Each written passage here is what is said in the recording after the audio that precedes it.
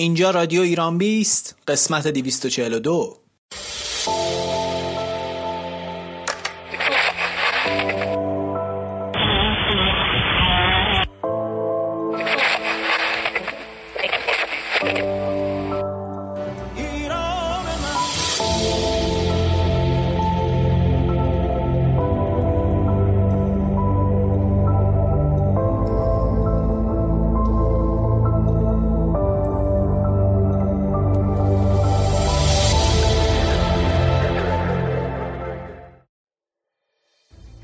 در رادیو ایران 20 امشب 18 فروردین ماه گفتگو با میثم بائو با کرونا جنگیدم و شکستش دادم.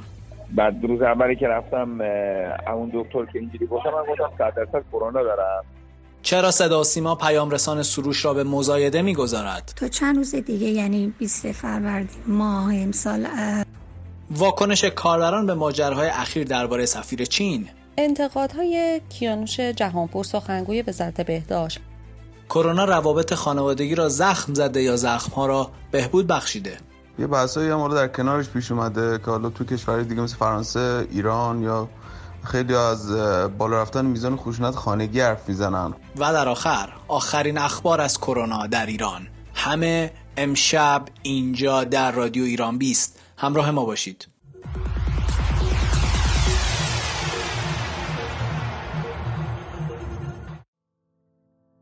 امروز 18 فروردین ماه و من سهیل سرایان در خدمت شما هستم با یک رادیو ایران 20 دیگه. رادیو ایران 20 در قرنطینه است، مثل خیلی ها از دور کار میکنیم و امیدوارم که ما رو به خاطر کیفیت برخی از صداها ببخشید. در بخش اول از برنامه امشب سراغ گروه ورزشی میریم. حامد جیرودی با میثم بائو که متاسفانه خبرشو داشتیم در اوایل تعطیلات بود، فکر میکنم خبر یا قبلش بود، که میثم بائو متاسفانه به کرونا مبتلا شده و حالا حالش بهتره. حامد جیرودی باش گفتگوی انجام داده، با هم دیگه میریم و گوش میکنیم.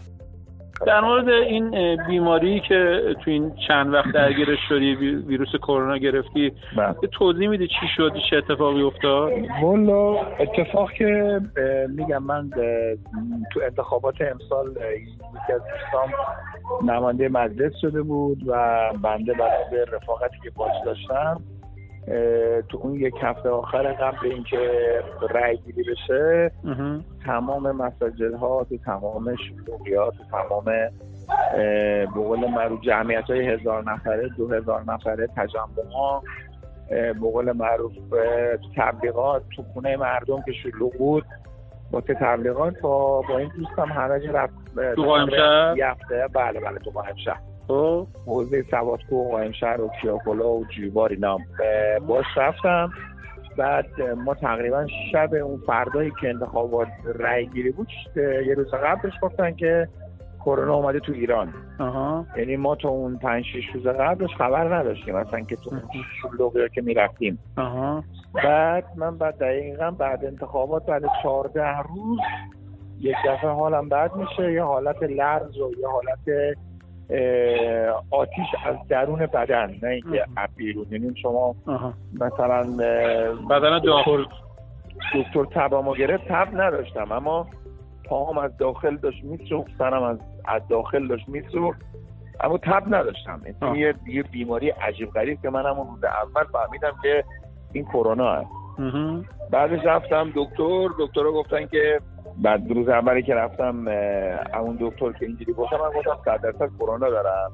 دکتر گفت نه تو تب نداری، فلان نداری، در صورتی که از درون داشتم میسوختم. بعدش دیگه یه 3 روزی به ما گفتن سرماخورده‌ای و بعد یک دفعه معده‌ام درگیر شد. معده‌ام و روده و کمرم درگیر شد. بعد رفتم سیتی گرفتم، اولش گفتن خب کمه، ریاد یه 5% درگیری داره اما خب خوبه، نیازی نیست که بیای بستری بشیم. ما هم موندیم خونه، این معده و روده و هر کاری میکردم بدنم روز به روز ضعیفتر میشد، روز به روز بدتر میشد. بعد دیگه بار دوم دوباره رفتم، بعد 6-7 روز سیتی گرفتم، سیتی اسکن گرفتم که اون 5% شد 20%. بعد دیگه سرفه‌ام شروع شد، بیحالیم، بدن دردم، عرق سرد. بعد دیگه دکتر گفت پاشو بیا که بستری بشه. رفتم اونجا، اکسیژن خون من یهو از 97 که مثلا طبیعیه شد 87 که خیلی خطرناک بود. بعد دیگه دکتر بستریم کرد، یه 5 شبیرم دستگاه وصل بودم، اکسیژن وصل کردم بهم مثلا نفسم که دقیقا 9 کیلو هم وزن کردم. بعد دیگه اومدم بیرون، بعد اکسیژن خونم اومد رو حالت تقریبا عادی که مرخص شدم. اومدم خونم، یه 2-3 روزی حالم خیلی بد بود، یعنی حالت خیلی خوب نداشتم. الان یه 2-3 روزه که یه خورده حالم بهتر شد، شبا میتونم یه خورده بخوابم، یعنی بعد 20 روز 26 تقریبا و بعد 26 روز یه 2-3 شبیه که الان دارم میخوابم.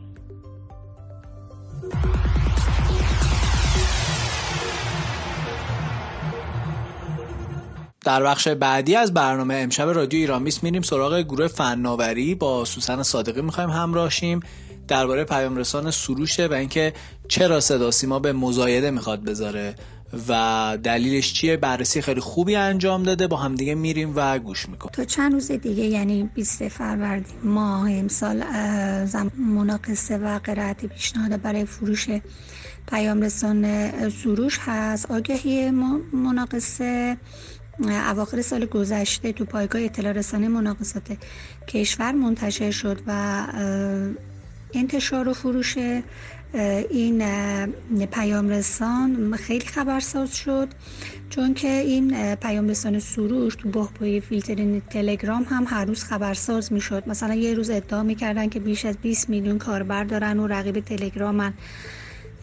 بعد یه روز دیگه اطلاعات کاربرانش نشر کرد و خبرساز شد. روزهای بعد هم که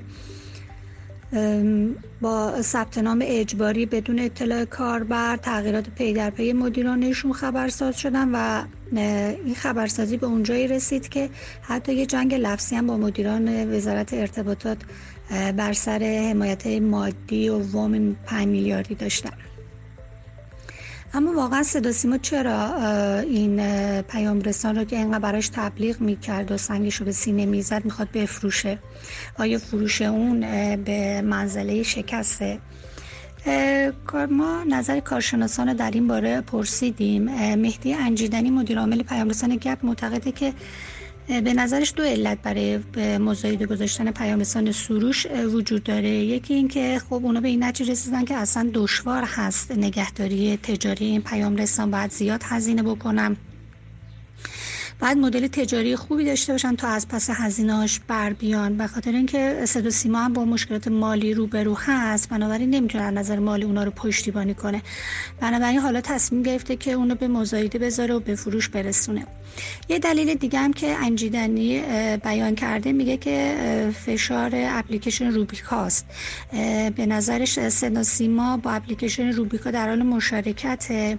این برنامه به دلیل اون قدرت رانتی که داره تونسته یک سری کارا رو به دلیل انحصاری به خوبی انجام بده. مثلا پهنای باندش رایگان هست، تبلیغش روی صدا سیما زیاد هست، بنابراین همین باعث شده که صدا سیما انگیزه خودش رو برای همکاری با سروش از دست بده. البته این فعال پیام رسانی معتقده که مزایده گذاشتن یه پیام رسان به معنی نیستش که حتما شکست خورده. توی دنیا هم از این اتفاقات زیاد میفته. مثلا واتساپ به فیسبوک فروخته شد و اتفاقا در زمانش هم تو اون زمان هم خیلی هم موفق بوده. بنابراین معتقدن که تغییر مالکیت یه امر طبیعیه. بنابراین برای اینکه به منابع مالی بهتر برسن و رشد بکنه اون پیام رسان خب میفروشن. اسرائیل تقوی کارشناس فناوری اطلاعات هم معتقد هستش که فروش و مزایده یه پیام رسان امر طبیعیه، هرچند که نباید صدا سیما از اول به این کار ورود میکرد، چون وقتی نهادهای حاکمیتی به این پروژه ورود میکنن، چون این برنامه در لبه فناوری قرار دارن، نیاز به چابکی بالا دارن. بنابراین حتی خود مدیران پیام رسان هم این که به دلیل اینکه این پیام رسان چابک بشه اعلام میکنن که صدا سیما به دنبال فروشش هست، هم که از سوی دیگه باید منابع مالیش تامین بشه تا حمایت‌های خودشون از این پیام رسان ادامه بدن. تقوی هم معتقده که فروش یک پیام رسان اتفاق خارق‌العاده‌ای نیست، تو دنیا مرسومه، برای جذب سرمایه گذار این کار رو انجام میدن. بنابراین با سرمایه‌گذاری جدید امیدوار هستش که این پیام رسان بتونه به کار خودش ادامه بده، ولی از اونجایی که عقبه خوبی نداره و بحث‌های سیاسی در بارش خیلی شدت داشته، پیشنهاد میکنه که سرمایه‌گذاری جدید برند تغییر بده، یه بازیابی دیگه درش صورت بده تا بتونه با رشد فناورانه دوباره با جذب کاربر به فعالیت خودش ادامه بده.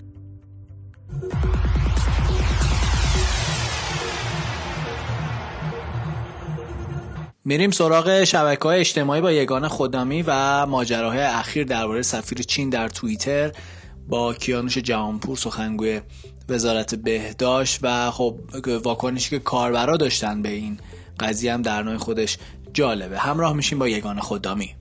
انتقادهای کیانوش جهانپور سخنگوی وزارت بهداشت از شفاف نبودن آمارهای کشور چین درباره بیماری کرونا جنجالی شد. جهانپور گفته بود که ابتدا چین آمار در واقع فوتی‌های این بیماری رو کمتر اعلام کرده بود و اینکه خب گفته بود که بیماری در حد آنفولانزاست خطرش و الان مشخص شده که به این شکل نیست. با این حرفای جهانپور خیلی از اصولگراها تو شبکه‌های اجتماعی از اون خواستن که از چین و مردمش عذرخواهی بکنه و حتی برای این کار به سفارت چین بره یا تماس بگیره باهاشون. در مقابل هم کاربرای زیادی البته از جهانپور حمایت کردن. سخنگوی وزارت بهداشت بعد از این حاشیه‌ها توی توییتر نوشت: مباحث علمی رو هیچگاه نه میتوان و نه باید با سیاست آمیخت. همه محافل آکادمیک دنیا بر پایه اطلاعات اپیدمیولوژیک و گزارش محققین چین حداقل آنفولانزای تیپ A رو از ویروس نوپدید کرونا وخیم‌تر قلمداد کردن. امروز یافته‌ها خلاف این رو نشون میده. به یافته‌های خودی اطمینان بیشتری داریم. اما مخالفت با حرف‌های جهانپور همچنان ادامه پیدا کرد تا اینکه بالاخره مجبور شد که در واقع توییتی در حمایت از چین بزنه و بنویسه و اما دولت و ملت ایران قدردان دولت‌ها و ملت‌هایی است که به ویژه در این همه‌گیری جهانی کرونا در کنارشان ایستادند و حافظه تاریخی ایرانیان البته این قسمت ماجرا را هم فراموش نخواهد کرد. حمایت‌های چین از ملت ایران در این روزهای سخت فراموش ناشدنی است. بیگانگان ذوق زده نشوند. اما سفیر چین کامنتی برای جهانپور پایین این توییت گذاشت که باعث شد کاربرای ایرانی بهش واکنش زیادی نشون بدن. سفیر چین توی ایران نوشت: آقای عزیز، بنابراین امیدوارم که شما به حقایق و تلاش‌های بزرگ مردم چین احترام بذارید. پاسخی که به نظر بسیاری از کاربرا ادبیات مناسبی نداشت و خب کسی انتظار نداره در داخل کشور یک سفیر با مسئول یک کشور اینطور برخورد بکنه. واکنش‌های کاربرا رو من میخونم و شما گوش کنید. آقای دکتر، به خاطر بیان جملاتی که موضع رسمی کشور ما نبوده از همه عذرخواهی کنید. بندازید گردن خستگی و کار شبانه روزی که همه میدونیم این ایام درگیرش هستید. به سفارت چین برید و یا تلفنی از سفیر چین برای همکاری‌هاشون تشکر کنید تا روی ترامپ بیشتر سیاه بشه. میدونید چرا یه عده از جریان خاص افتادن به جون جهانپور که به چه جرأتی به چین گفتی بالای چشمت ابرو؟ چون منافعشون به خطر افتاده. میترسن این کشور در شرکتاشون رو که عمدتاً جنس‌های درجه سوم وارد میکنه و به مردم چند برابر قیمت میفروشه تخته کنه. ذهن استعمار زده یعنی باید بابت کوچکترین گلایه مسئول مملکت از چین برای پنهانکاری ابعاد و قدرت کرونا خواستار استعفاش باشی. یا به جای اینکه از چین بخوای 50 میلیارد دلار پول نفت ایران رو آزاد کنه، بابت چند میلیون دلار ماسک و تجهیزاتش رو سر مردمت منت بذاری. بعضی کشورها فریب آمار نادرست چینی‌ها را نخوردن، چون این کشورها مثل کره جنوبی یا سنگاپور سابقه مواجهه با بیماری‌های حاد تنفسی رو در سالهای گذشته داشتن، میدونستن که با بیماری‌های این چنین چطور باید مقابله کنن. اما کشورهای دیگه که این تجربه رو نداشتن فقط به آمار چینی‌ها اکتفا کردن. از دیوار وزارت بهداشت یه وقت نرم بالا. نه چین نه هیچ کشور دیگه‌ای به ایران لطف نمی‌کنه، بلکه منافع کشورها همپوشانی پیدا کرده و با هم همکاری میکنن. پس منافع مشترک راز همکاریه، نه چیز دیگه. این که بگی فلان کشور داره با ایران همکاری میکنه پس ازش انتقاد نکن، فرای تعارض با استقلال خواهی خیلی هم ساده انگاران است. حالا اگر کسی راجع به جنایات آمریکا و اروپا حرفی نزده بود، بله میشه بهش گفت تو که راجع به اون مسائل مهم ساکتی، حالا هم در مورد این مسئله صحبت نکن. اما وقتی کسی مقابل غرب منتقد بوده، حق داره درباره چین و روسیه هم حرف بزنه، ولو اشتباه. استقلال خواهی محترم و بسیار مهمه. سفیر یک کشور در خاک شما میتونه به مسئول دولت شما که 100 روزه در خط مقدم بحران سر پا ایستاده دستور بده تا حساب کار دستتون بیاد که کد تن کیه. حالا اصولگراهان به یک باره دلواپس چین شدن. یادشون نره همین چین میلیاردها دلار پول ایران رو به بهانه تحریم بلوکه کرد. یادشون نره چینی‌ها با تحریم آمریکا از توسعه پارس جنوبی کنار کشیدن. یادشون نره سر دور زدن تحریم چقدر بالا سری میگیرن. چین در کرونا مقصره، نه مظلوم. چین و روسیه به ایران لطف نمی‌کنند. عاشق چشم و ابروی ما هم نیستن. منافع اقتصادی و ملیشون رو دنبال می‌کنن، همونطور که ما باید عمل کنیم. اگر لحن زشتی که سفیر چین با سخنگوی وزارت بهداشت داره یه سفیر اروپایی یا غربی داشت، الان دم سفارتشون تظاهرات خودجوش برپا بود. به نظرم هر شب چک کنیم زیر سر سفیر چین بلند نباشه، صفر نباشه، شب سنگین نخورده باشه، قلنج نکنه که مبادا خوابش نبره. آقای جهانپور، ما قدردان زحمات چند وقت اخیر شما هستیم. این موضع‌گیری شما اما زمان ناشناسانه و در مغایرت با منافع مردم ایران بود. ما برای چین هورا نمی‌کشیم، اما در مقابل محبت چینی‌ها و 27 محموله کمکی تجهیزات پیشگیرانه بیماری کرونا متشکر و قدردان هستیم. چیزی که هیچ وقت از غربی‌ها و آمریکایی‌ها ندیدیم. البته اینم بگم محموله خونهای آلوده به ویروس HIV از طرف فرانسه هم هیچ وقت از یادها نخواهد رفت. در حالی که اروپایی‌ها و آمریکایی‌ها از همدیگه دزدی می‌کنن، چینی‌ها تا به حال چندین نوبت به ما و البته به دنیا کمک کردن. آقای جهانپور سعی در ایجاد تنش و دنبال روی از خبرهای ضد چینی دنیا که ترامپ برای اولین بار اونو مطرح کرد و ویروس رو ویروس چینی خوند و معذرت خواهی کرد درست نیست.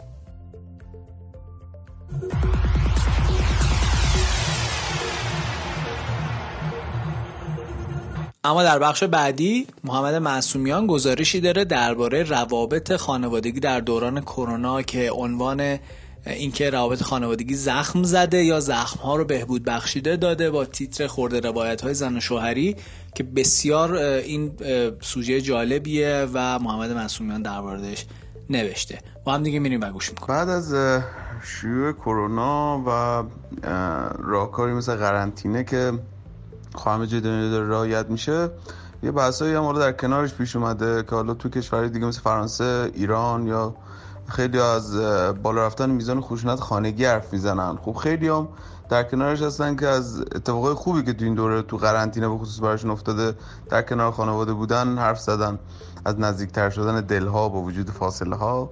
و خب ما سعی کردیم که تو هر دو زمینه نگاش کنیم، ببینیم حالا چه جوریه واسه دیگران، اول واسه مردم چه جوری بوده. و چند نفر حرف زدیم، بالاخره با 2 تا کارشناس هم حرف زدیم که یه دونشون آقای حسام مولوی که دکتر روانشناس هستن، حرفای خیلی جالبی زدن، یه تأمل خیلی متفاوتی به مسئله خشونت خانگی داشتن.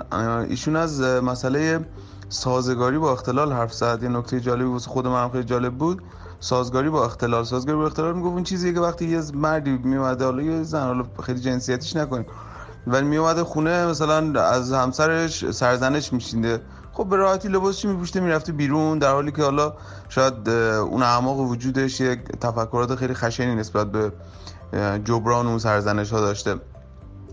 آقای دکتر میگن که حالا ما تو موقعیتی قرار گرفتیم که این عواملی که به راحتی میتونستش اون خشونت رو تعویق بندازه یا اصلا به وجود نیاره که ایشون ازش به عنوان سازگاری با اختلال حرف میزنه. یعنی یه سری کارهایی که ما اون کارا رو انجام میدیم برای اینکه دست به خشونت نزنیم. میگه حالا اینا دیگه وجود نداره، حالا یک زوجن تو خونه، حالا با بچه، حالا تو شرایط سخت اقتصادی هست، تو شرایط کوچیک بودن خونه ها وجود داره، نبود حریم شخصی خصوصی وجود داره، همه اینا میتونه بهش دامن بزنه و اینا به خشونت میانجامه. آقای دکتر معتقد بودن که ما اصلا اگه بخوایم فقط مسئله خشونت خانگی رو به نداشتن مهارت‌های فردی توی کنترل یا مدیریت کردن شرایط سخت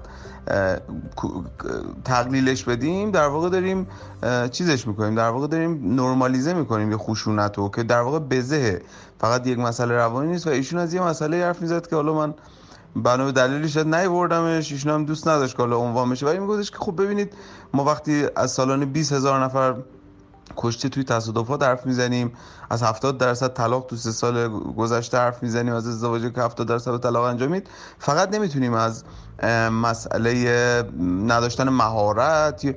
گفت نه، ما با یک مسئله به اسم اختلال شخصیت مواجهیم که همه انگار داریم ازش فرار میکنیم به جای اینکه باش روبرو بشیم. خب مسئولین ما بارها گفتن، از سلامت جامعه گفتن، از اینکه نگران کننده از حجم مسائل مشکلات و اختلالات روانی تو کشور ما. و خب ایشون معتقد بود که این قرنطینه صرفاً ماشه چکانه، یعنی در واقع باروته پره از اختلال. قرنطینه فقط مثل ماشه میمونه که حالا کشیده میشه، چون موقعیت دیگه وجود نداره، باید طرف تو اون موقعیت بشه. و ایشون میگفتش که ما بیرون از، حالا اگه این مردا یا حالا بچه هایی که حتی تو خونه هستن تحت شرایطن، رو که تا دیروز تا ماه پیش توی خیابون یا تو جامعه یا تو محل کار خشونت ایجاد میکردن یا با دیگران درگیر میشدن و تو خونه این رفتارا رو نداشتن، حالا همه اون مجموعه اومده تو خونه نشسته، یعنی مجموعه ای از اون اختلالایی که وجود داشته اومده تو خونه. ولی خب حالا میگم در کنارش هم یه سری بحثا بوده که ما با یکی از دوستان صحبت کردم، ما خیلی صحبت کردم که سعی کردم خیلی خلاصه تر بیارمشون که خب حجم گزارش اونقدر زیاد نشه و قابل خوندن باشه. از اینکه با بچه‌هاش تونسته بود تو خونه باشن، با اینکه خونه کوچیکی داشت، خیلی آدم راضی و میگفت ما سالها بود انقدر خانوادگی دور هم جمع نشده بودیم، کیک درست نکرده بودیم، حرف نزده بودیم، نخنده بودیم. حتما اونم از این حرف میزد که منم با همسرم دوچار یه سری بحثایی شدیم. ولی خب میگفتش که این بحثا طبیعیه، آدم زیر یک سقف بالاخره یه سری مسائلی که تا پیروز خیلی عادی به نظرت میومد یهو احساس میکنی تحت شرایطی میگم همون دوباره تکرار کنم، شرایط اقتصادی، شرایط کوچیک بودن خونه ها، اینا خیلی تاثیر داره. میگم خب طبیعیه، من یه سری چیزا رو مخم میرفت ولی سعی میکنم مدیریتش کنم. و دوباره اگه برگردم به حرف اون آقای دکتر، ایشون هم حرف خوبی میزد، میگه وقتی زوجایی که تا قبل از دوران قرنطینه روابط خوب، صمیمانه و سازگاری داشتن و توی قرنطینه به مشکل خوردن، به اینا میتونیم بگیم که اینا مثلا کمبود مهارت دارن. ولی زوجایی که از گذشته هم حتی روابط پایدار و خوبی نداشتن و اون تایم با کیفیتی که باید با هم دیگه داشته باشن نداشتن، اونا به خصوص توی این قرنطینه به مشکل میخورن که ایشون ازش به عنوان اختلال شخصیت یاد میکردش. ولی میگفت خب اونایی که از قبل هم با هم خیلی مشکل و ناسازگاری نداشتن، توی این قرنطینه میتونن شرایط خوبی رو با هم سپری کنن. در واقع ایشون میگفتش که یعنی لپ کلام بخوام از حرفای این آقای دکتر که واسه من خیلی جذاب بود، مطمئنم هر کی بخونم براش جذاب خواهد بود، این بود که قرنطینه به خودی خود عامل خشونت خانگی نیست و صرفاً ماشه چکانه و یه سری چیزهایی که گذشته بوده اومده اینجا و داره خودش رو نشون میده، اوریان شده در واقع یه سری اختلالایی که وجود داشته و تا پیروز اون فرد که مشکل روانی داشته پنهانشون میکرده.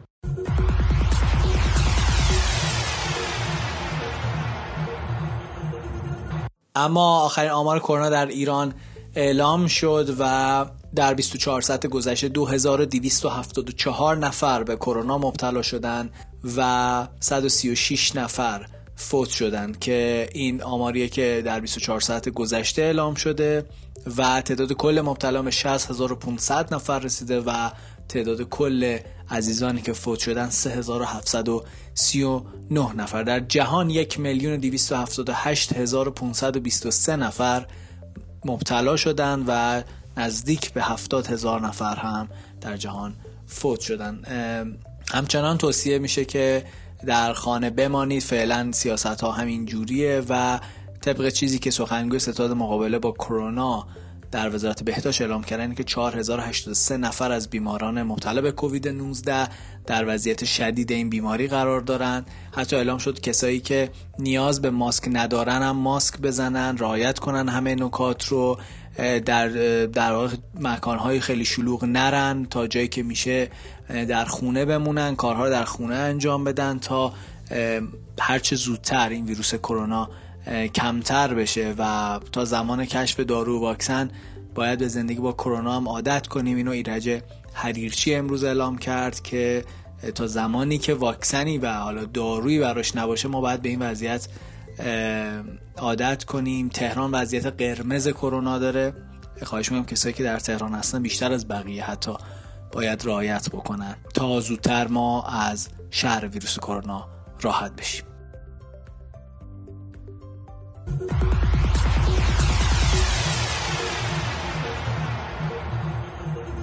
ممنونم که به رادیو ایران 20 گوش دادید. شما به قسمت 242 از رادیو ایران 20 گوش دادید. ما خواهش میکنیم که در خونه‌هاتون بمونید و نکات بهداشتی رو رعایت بکنید. دلتون خوش، شبتون شاد. سهیل سرایان، رادیو ایران 20.